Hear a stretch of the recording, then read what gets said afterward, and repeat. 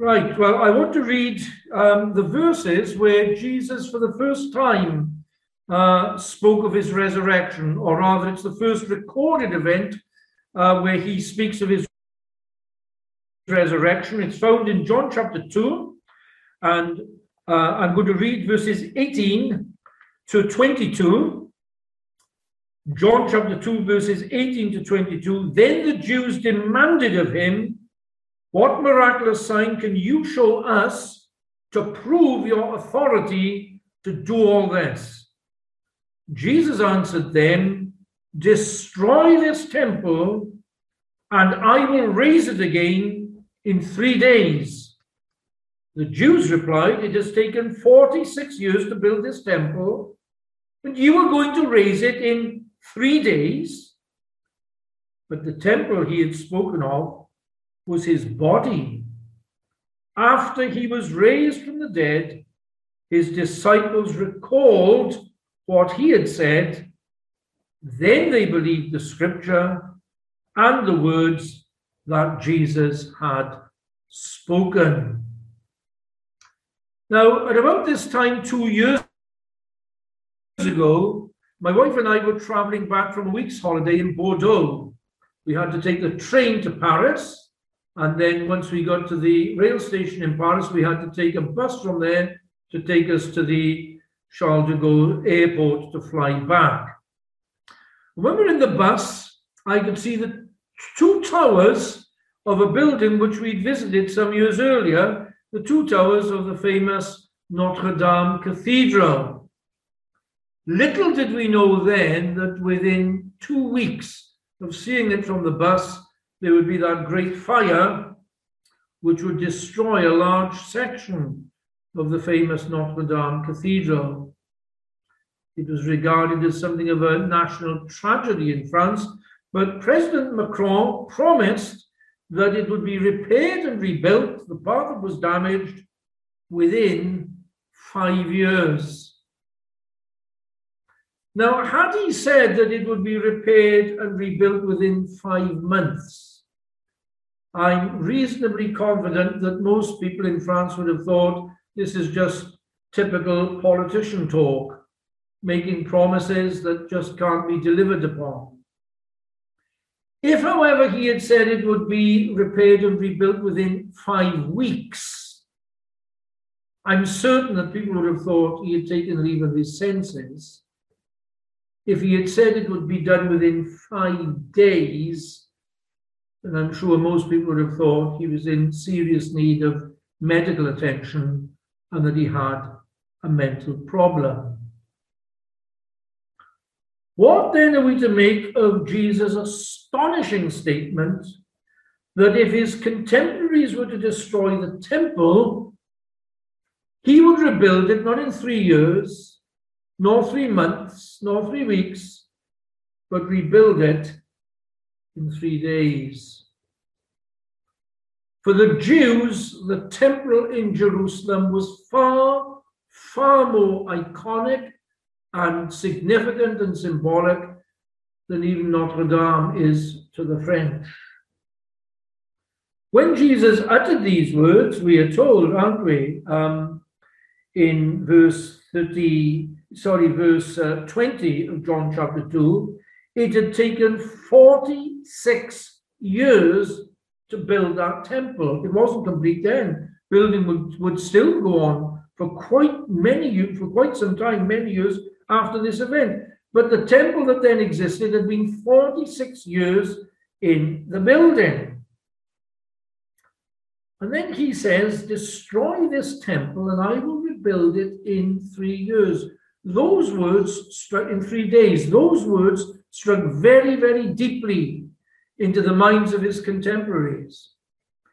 Because if you take the view which I take, that the cleansing of the temple which had just occurred was not the same event which is recorded in the other Gospels, just days before Jesus was crucified, but this was an original cleansing of the temple 3 years earlier. Remember that at his trial, they garble his words and they say that he had threatened to destroy the temple and rebuild it. 3 years later, although they garble what he had said, they still recall these words. They are tremendous words which Jesus spoke. They were not only quoted at his trial, but they take us to the heart of the message of the resurrection from the dead. They take us to the heart of the good news and what Jesus had come to do. And I want to draw three things out of those words this morning. The first is this: human hypocrisy. Because human hypocrisy is the context in which Jesus uttered these words. It was in the world then, and human hypocrisy is still very much with us today. Let me just give you one very striking example. It was just a few years back, wasn't it, that a rugby player for Australia was dismissed by the Australian rugby team because of his quoting some biblical teaching. What they objected to was his referencing biblical teaching concerning homosexual activity. Can't say that. That's just not on. Dismiss him from the Australian team.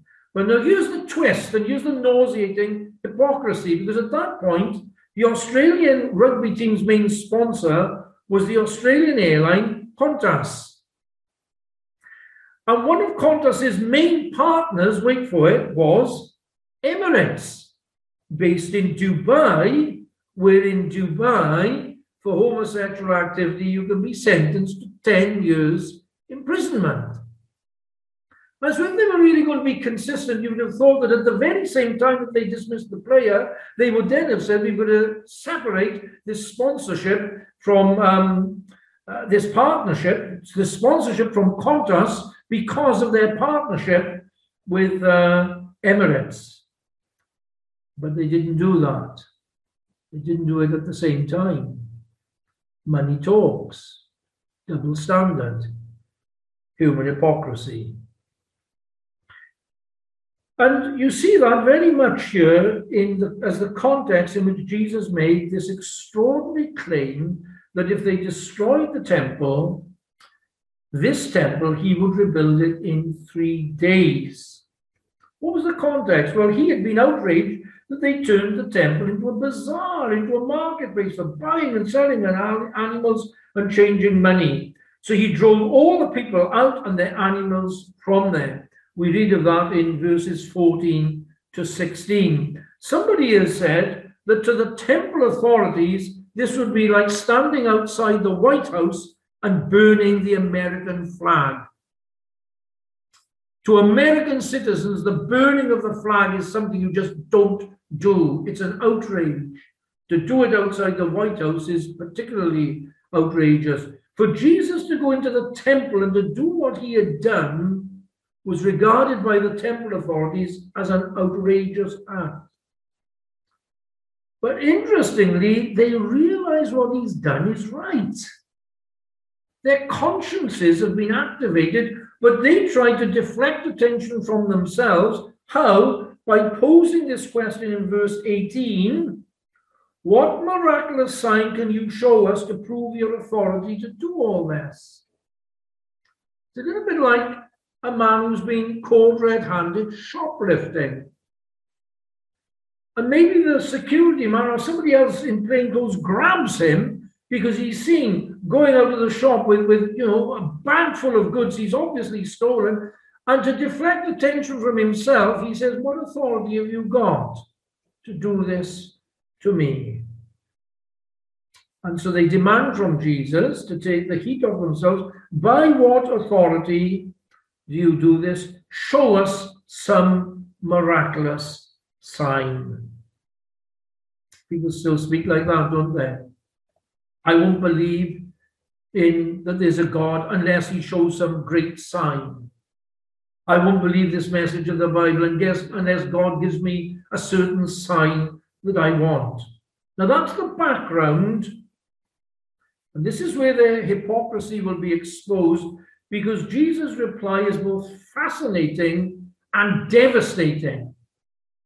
In effect, he says this to them: you want a sign? I'll give you a sign, all right. But you've got to realize that I'm not a performing circus animal. I'm not going to jump to your tune. I'm not going to behave according to the agenda which you set me.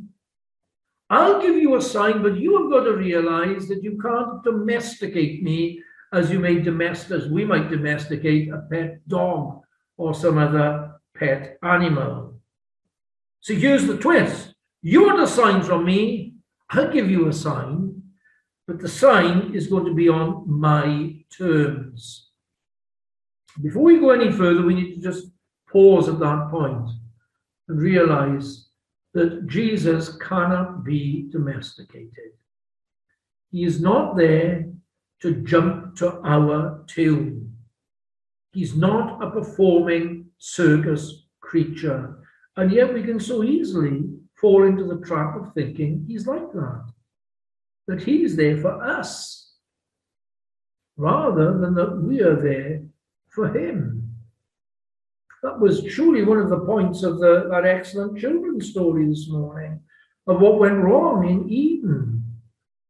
That our first parents thought that they were the center of it all, and because they were the center of it all, well, what right did God have to tell them how to behave? We can betray ourselves, can't we? People sometimes say, I know what they mean. We've got to be very careful. Or the Lord is always there for me. Well, that's true. We mustn't think that we can control him.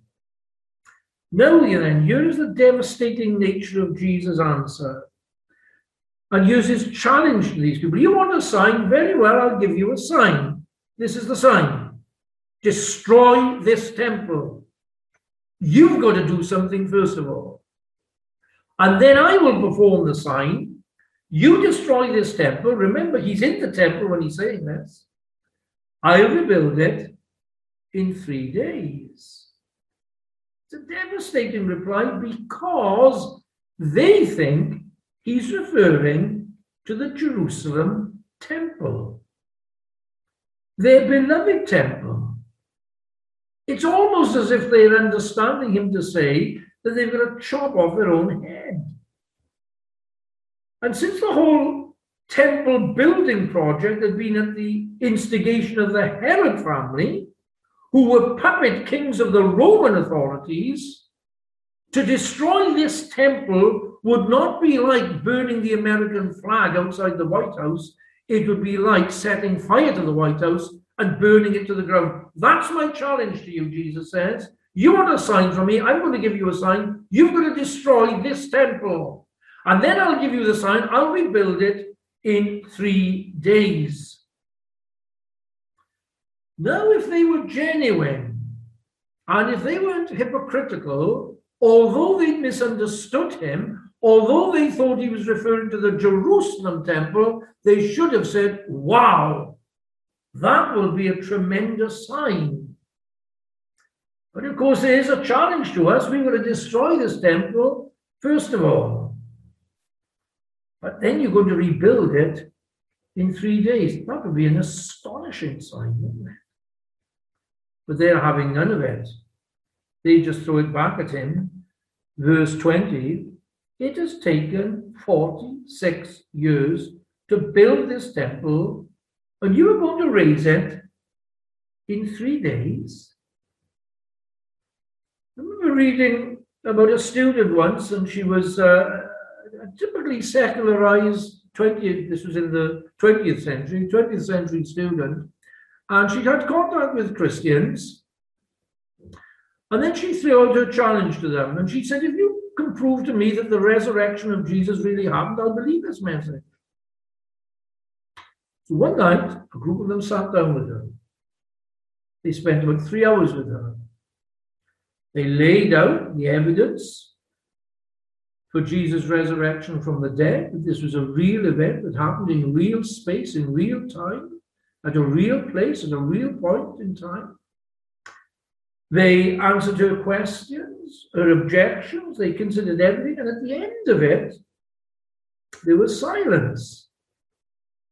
And one of them said, well, you said to us, if we could demonstrate to you the truth of the resurrection, you would become a disciple of Jesus. So you want to pray now and begin the life of discipleship. You want to entrust yourself to Jesus. No, she said. No. There's a smoke screen. There's a cover. That's what's going on here. Their consciences have been pricked. They're outraged. Give us a sign. I mean, what a spectacular sign would be if they set fire to the temple, as Nebuchadnezzar had done to the earlier temple hundreds of years earlier, and then if Jesus had rebuilt it in 3 days. They're not interested in a sign, really, are they? After he feeds the 5,000, they ask for a sign. It's quite astonishing. They probably think along the lines, well, the manna came down from heaven, it just came from nowhere. But you've actually taken bread and fish. Yes, you've taken just a handful of loaves of bread and a handful of fish and multiplied it to feed 5,000. Anyone would think that was sign enough, but it wasn't enough for them, no, because you had something to work on in the first place. Give us a sign like Moses gave us. They're not being really honest, are they? They're disingenuous. And people still play that game today. The service is going out, I think, online, is it? It's going out live. Maybe that somebody's watching who doesn't go to the church where this is being broadcast from, in Clydach in South Wales, and you've just tuned in and you're not a Christian. You get all these things. Oh, if God does this for me, if God does that for me, stop. We can never dictate to him and to do things on our terms. And if we're going to be real with Jesus, then he's going to put challenges to us, as he put a tremendous challenge to these people. He knew how they would understand that and put that challenge to them to flush out their dishonesty and their hypocrisy. Maybe not someone just coming to watch this live, maybe someone in the church. And you've been going to the church for some time and you're watching here on Zoom, but you're not really a disciple of Jesus. And you're waiting for a sign. If God heals my loved one of some terrible disease, then I'll become a disciple of Jesus. We just can't do that because he's the creator and we're the creatures. And we can't go around dictating. Have you ever thought, if one person dictated to God, I want this sign, and somebody else wants the exact opposite, that means that the first person's request for a sign couldn't be fulfilled, where does that leave God? No. We've got to know our place. Human hypocrisy. And we can all be guilty of hypocrisy. And we need to come to God and say, God, be merciful to me, a sinner, for my hypocrisy. And secondly, Jesus is the real temple. Jesus is the real temple. People love religious buildings, don't they? France is a very, very secularized country, yet they love the Notre Dame Cathedral. People love Westminster Abbey in London or St. Paul's Cathedral. And of course, they loved the temple, the Jewish people loved the temple in Jerusalem. Yet here, Jesus refers to his body as the temple. Verse 20 and 21, the Jews replied, it has taken 46 years to build this temple, and you are going to raise it in 3 days. But the temple he had spoken of was his body. He flushes out their hypocrisy, but actually he is going to give them a sign. And it's a sign on his terms, and it is, if they destroy his body, and they will, he's going to raise it in 3 days, and he refers to his body as the temple. What did he mean by that? Well, I didn't know what Nathaniel was going to do with the children this morning, but as soon as he started to speak, I realized what was coming then with the temple and how well it fits with what I want to say now. Because the temple was the place where people could meet with God. Once a year, there was that big curtain, of course. Once a year, the priest, the high priest, could go the other side of that curtain on the great Day of Atonement. It was the keep out sign. But once a year, one man was let in. and then he had to come back out. He couldn't stay in there. But it was the place where the people could meet with God, because that was the place where sacrifice was offered, where priests would offer animal sacrifices to deal with people's sins. And in a very real sense, you could only meet with God on the basis of what went on in that temple. What Jesus is saying here is that that temple was only ever a picture. It was a model, and it was pointing forward to him. His body is the real temple. And the people would destroy his body, but he would thereby, through that, be offering it as a sacrifice for our sins to God, and he would remove our sins. And so we meet with God,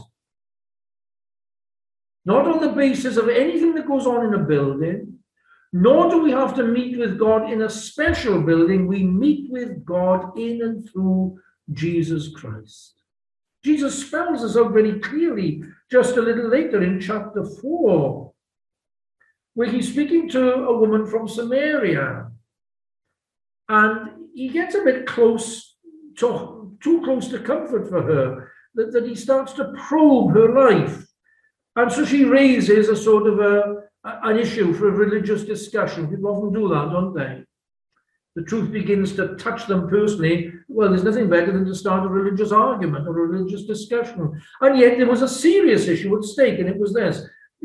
Jesus, she knew, was Jewish. She was from Samaria up in the north, and there was a big difference of opinion. The Jews believed that you worshipped in Jerusalem because that's where the temple was. But the Samaritan says, no, we've got it up here in Samaria. Jesus then says a fascinating thing to her. He says, believe me, woman, a time is coming and is now come when the true worshippers will worship neither in Samaria nor in Jerusalem, for the true worshippers worship God in spirit and in truth. For they are the kind of worshippers God seeks. Now, a lot of people misunderstand what Jesus is saying there. They think, but by spirit and truth, he meant we must be sincere and truthful. But that had always been a requisite for the true worship of God. But Jesus is now referring to something new. A time is coming, and it's now come. Now is the time.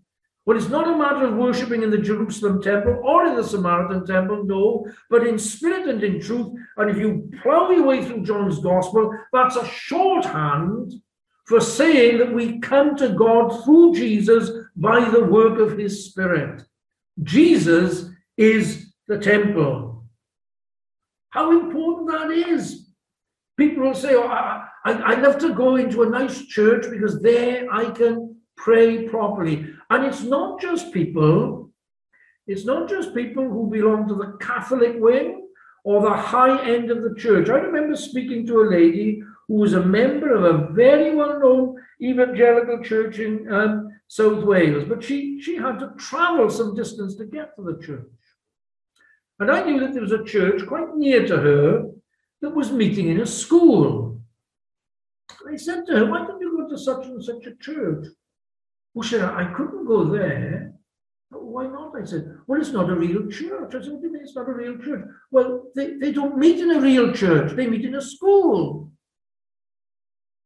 This woman had been saved for a very long time. She'd been saved in a very good, thoroughly sound evangelical church in South Wales. She'd moved to another part of South Wales, and yet she had this Old Testament way of thinking. We meet with God in and through Jesus. Was it Isaac Watts or William Cowper? I always confuse the two, who summed this up in one of their great hymns. Jesus, where'er your people meet, there they behold your mercy seat.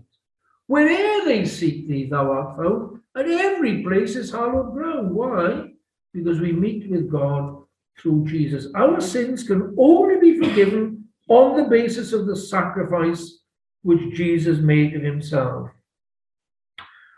Once you've grasped that, you don't need a special building to meet with God.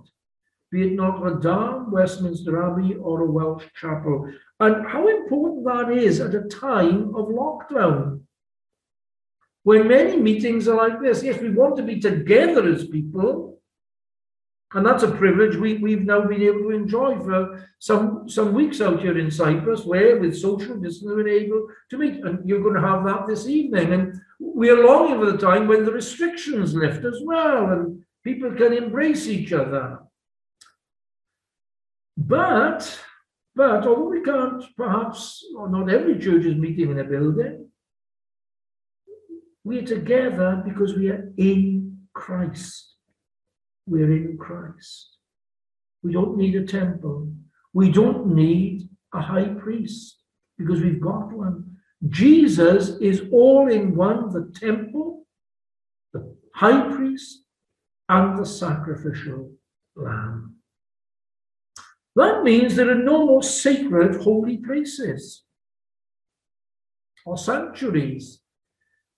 I used to pull the leg of some of the people in Free School Court when I went there, because there was the upstairs. It wasn't a huge building, and there were other parts, and then they used to refer to the main hall as the sanctuary.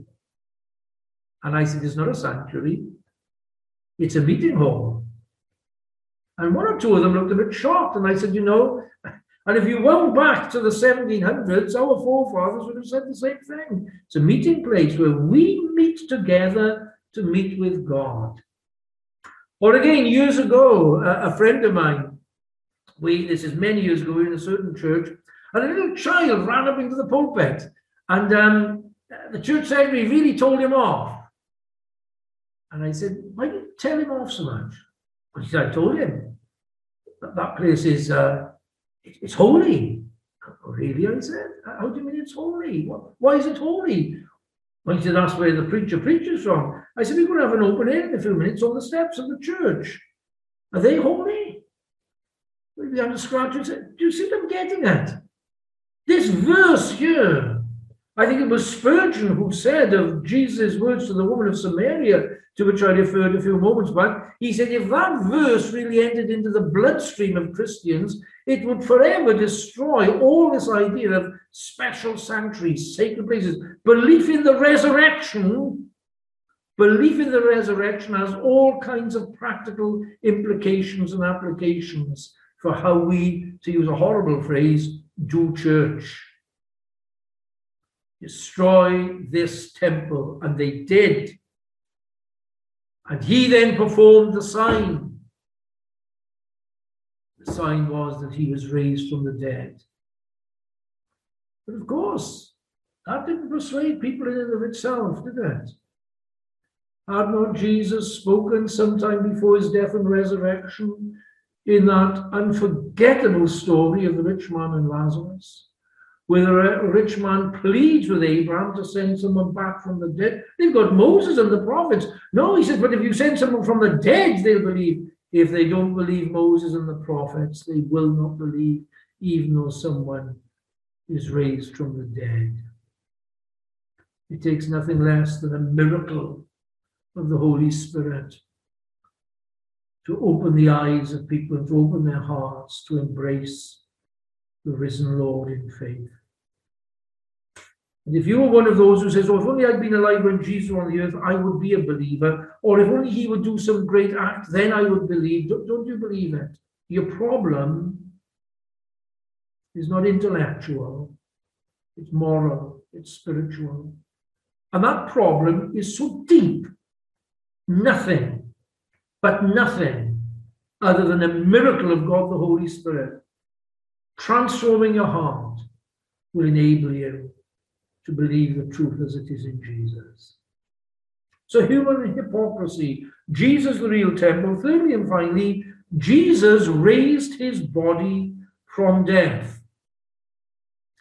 Now here is the question, which is the greater sign miracle? John in his gospel particularly refers to Jesus' miracles as signs. And that for a number of reasons that we needn't go into now, but one of them is that the miracles are like a window into who Jesus is and what he came to do. Which is the greater miracle? if they destroyed the temple and he'd rebuilt that Jerusalem temple in 3 days, or to raise himself from the dead in 3 days. Which is the greater miracle? It's got to be raising himself from the dead, hasn't it? Because buildings can be destroyed and be rebuilt. All right. The cathedral in Paris, 5 years, President Macron said. I guess, however, that if you brought in an enormous army of workers, you could reduce that time. I used to be intrigued watching, was it an Alan Titchmarsh program and Ground Force, where you would see a huge area of wasteland that would be restored in a matter of days. And building work can go on very, very quickly.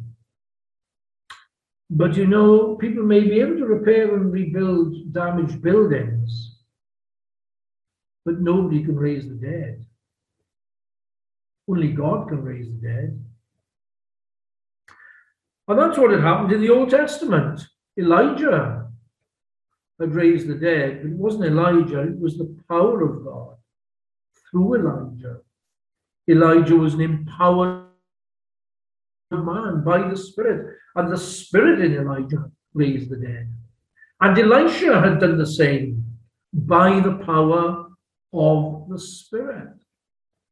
And Jesus had done the same. He had raised people by the same power of the Spirit by whom Elijah and Elisha had raised the dead. And that's a really important point. How often, especially in the realm of what's known as apologetics, the defense of the faith, and in a children's chorus, which they used to sing in a church I know, you know, Jesus raised the dead, who can do that? Only God, therefore Jesus is God. That's to skew the way the New Testament presents Jesus. Did you notice it there in Acts chapter 2 in the reading we had, verse 22? Jesus of Nazareth was a man accredited by God to you by miracles, wonders, and signs, which God did among you through him. Or if you turn to Acts chapter 10, where Peter is speaking to the house of Cornelius, he says in verse 38, how God anointed Jesus of Nazareth with the Holy Spirit and power, and how he went around doing good and healing all who were under the power of the devil, because God was with him. He said the same thing in the synagogue in Nazareth. The Spirit of the Lord is upon me. He's referring to what happened at his baptism, and the Spirit came upon him. The Spirit of the Lord is upon me because he has anointed me to preach the good news to the poor, the recovery of sight to the blind, the healing of those who are bruised, etc. So a bit of theology here, and it's this, and it's really important to be clear on this. It's the one person of Jesus Christ who performed these miracles, but that one person performed them as to his human nature, through his human nature, empowered by the Holy Spirit. Really important to get hold of that. He wasn't drawing on his godhood. That's partly what's going on in the temptation in the wilderness. Not only will he not jump to the tune of the Jewish religious authorities, he certainly won't jump to the tune of the devil. Well, if you're the Son of God, turn these stones into bread. And he could do it. When he's arrested, doesn't he say, do you not think I could not call on legions of angels? But he doesn't do that. He doesn't draw on his Godhead. So it's the one person, the eternal Son of God, God the Son, who does these miracles, but he does them as to his human nature, empowered by the Holy Spirit. Except, it seems to me, for this one miracle, raising himself from the dead. That's in a different category. It was one thing to raise others from the dead, who of course would then ultimately die. But this was different. This was a resurrection of a different order.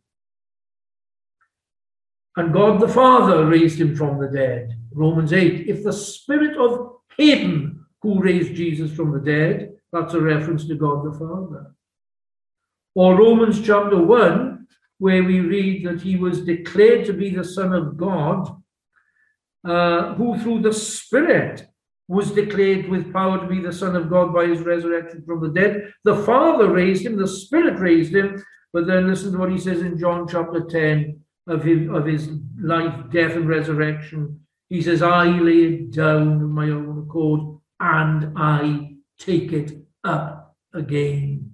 No mere mortal, no matter how empowered by the Spirit, had ever resurrected themselves, but Jesus Christ did. Because he's the God-man. And he didn't just bring himself back to life, the same life. He went into death, and as one writer has put it, he went through death and came out the other side in the power of an endless life. He's not just, as the children's song was saying, the boss of the cross. He's the boss of the cosmos. He's the God-man. He raised himself up. It's a great theologian called John Murray, and he's got a great chapter in one of his books, Who Raised Up Jesus from the Dead? The triune God raised him, God the Father raised him, God the Holy Spirit raised him, and Jesus, God the Son, raised himself up. And that same Jesus ascended. And that same Jesus is the one who by his Spirit lives in us the hope of glory. Let me close. Some little while back, was it last year or the year before, a man called Michael Green died. I don't agree with all that Michael Green said. He was an Anglican evangelical. But I knew Michael quite well. I got to know him first as a student, when he was a vicar in the city where I was studying. But then, in my first pastorate, it was in Mid Wales, in Llandrindod, Wales. And Michael had a house there. And he used to go there to write his books. And he was very friendly with one of the deacons in the church there. And I remember this deacon telling me that when Michael's mother, who'd been living, I think this was a family home they had then, he just inherited it. When his mother died in the local hospital, little cottage hospital, she was a believer, he called the nursing staff together. He said, I want to tell you what's happened to my mother. And he laid out the gospel. And then, was it before lockdown, but not long before lockdown, he died. And a very close friend of mine preached at his funeral. And this friend told me that Michael phoned him not long before he died. He said, I know I'm dying. I've already had 2 bits of surgery on my head. I'm going to have a third. I don't think I'm going to survive it. But listen, he said, I'm at peace. Because for years, I've believed and I've taught the resurrection from the dead. Spent no end of his life going around speaking of the evidence for the resurrection of Jesus from the dead. And he said, that is now my hope. I'm ready to die in peace. And my only basis for dying in peace is that Jesus died on the cross for my sins and he rose again. And he didn't come through the surgery. He died shortly after. And he's with Christ. Why? Because Jesus died and rose. Beloved, we've all got to die. Every single one of us. Unless Christ returns first, we've got to die. How are we going to face it? It's the last enemy. Many are dying, aren't they, because of COVID. A friend of mine, I've known him for 62 years. He was really fit. Mountaineer. His wife was asthmatic. He wasn't. They both came down with COVID. He was in intensive care for 3 weeks and then he died. His last words to his wife, God is good. I remember the night when he was a 15-year-old and he placed his faith in Jesus. And Christ has kept him all those years. And he had peace when he died. If you've got peace, you can have it only because Jesus died Jesus is the temple, and Jesus rose, ascended, and is the living Saviour.